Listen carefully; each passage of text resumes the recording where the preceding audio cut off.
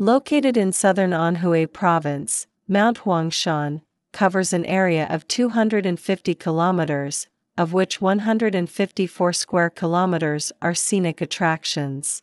Its landscape features four wonders of imposing peaks, spectacular rocks, odd-shaped pines, and a sea of clouds.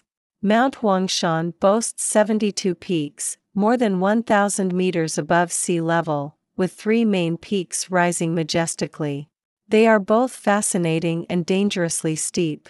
Cliffs, stone forests, stone pillars, stone blocks, and egg-shaped stones form the unique granite geomorphological scenery.